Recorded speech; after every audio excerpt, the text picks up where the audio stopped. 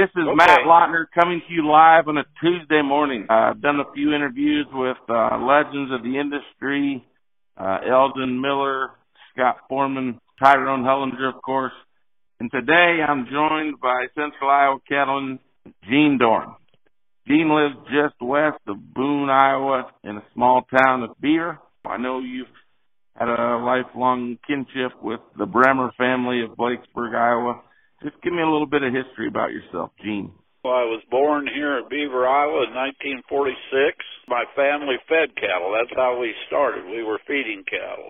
And then we also had pens of 3 to 10 head. That's when the pen deal was very open in the fact that on the numbers, we could show from 3 to 10 head. I had halter steers, and then when I became a freshman in high school, I joined FFA and started showing heifers on top of it. We were strictly into the cattle feeding deal early, but then we started a cow herd in 1960.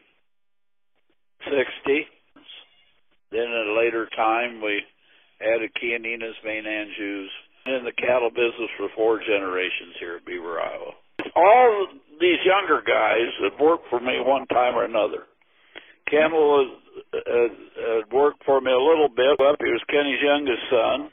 Kevin worked for me a lot while he was going to Iowa State, but I sure bought a lot of cattle from Kenny. Scott Foreman worked for me. Briefly tell me about the Herefords in the 1960s and 70s, as it relates to show steers and the bigger shows. The Hereford breed, they had to be perfect marked.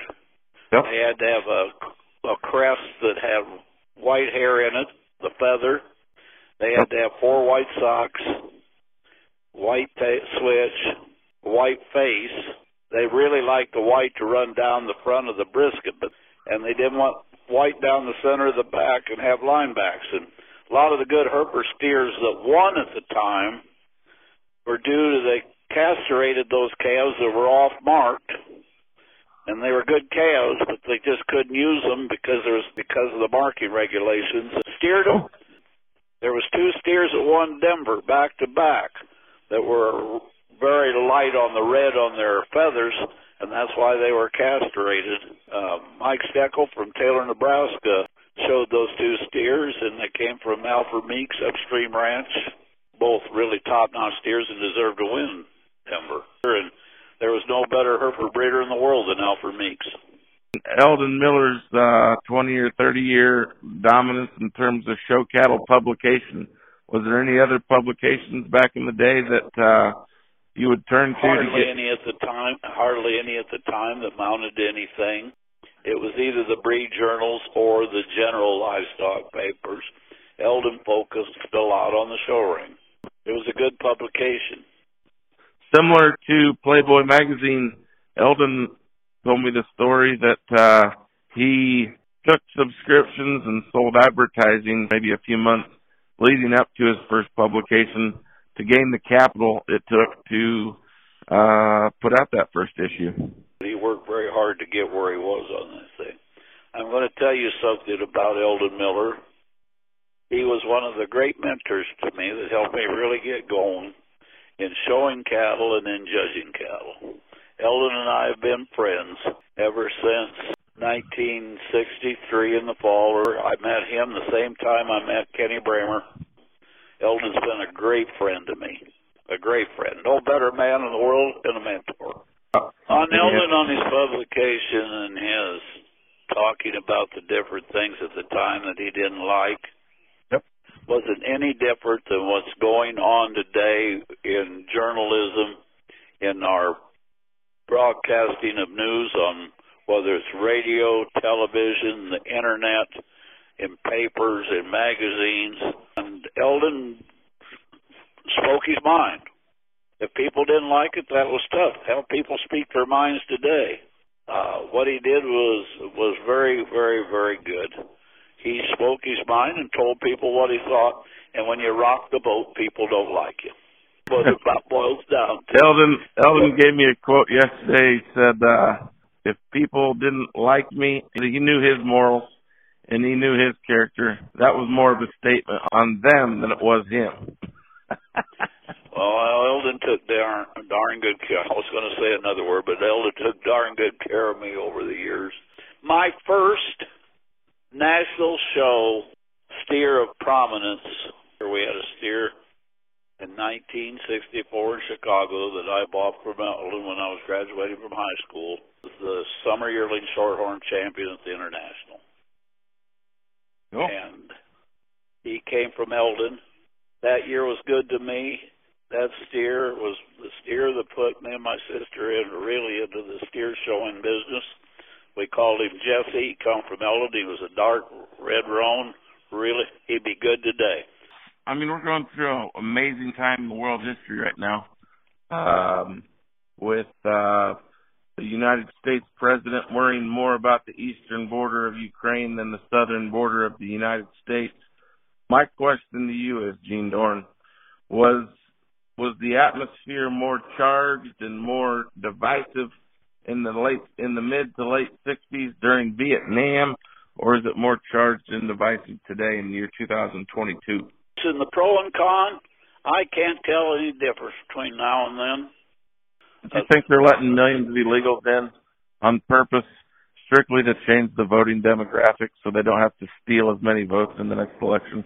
No, they're not letting them in. They're just flooding them because of the profit that the traffickers of people are making. When President Trump was in office, there might have been several hundred crossing the border, but now there literally has been millions that's crossed in the last 14 months. It doesn't even matter which side of the political spectrum you're on. I mean, just on this one narrow topic, it's insane that they just have opened the southern border. Tell me about your time. Did you get drafted or did you sign up for Vietnam? I was drafted in 1968. That was a war that not many people wanted to be in.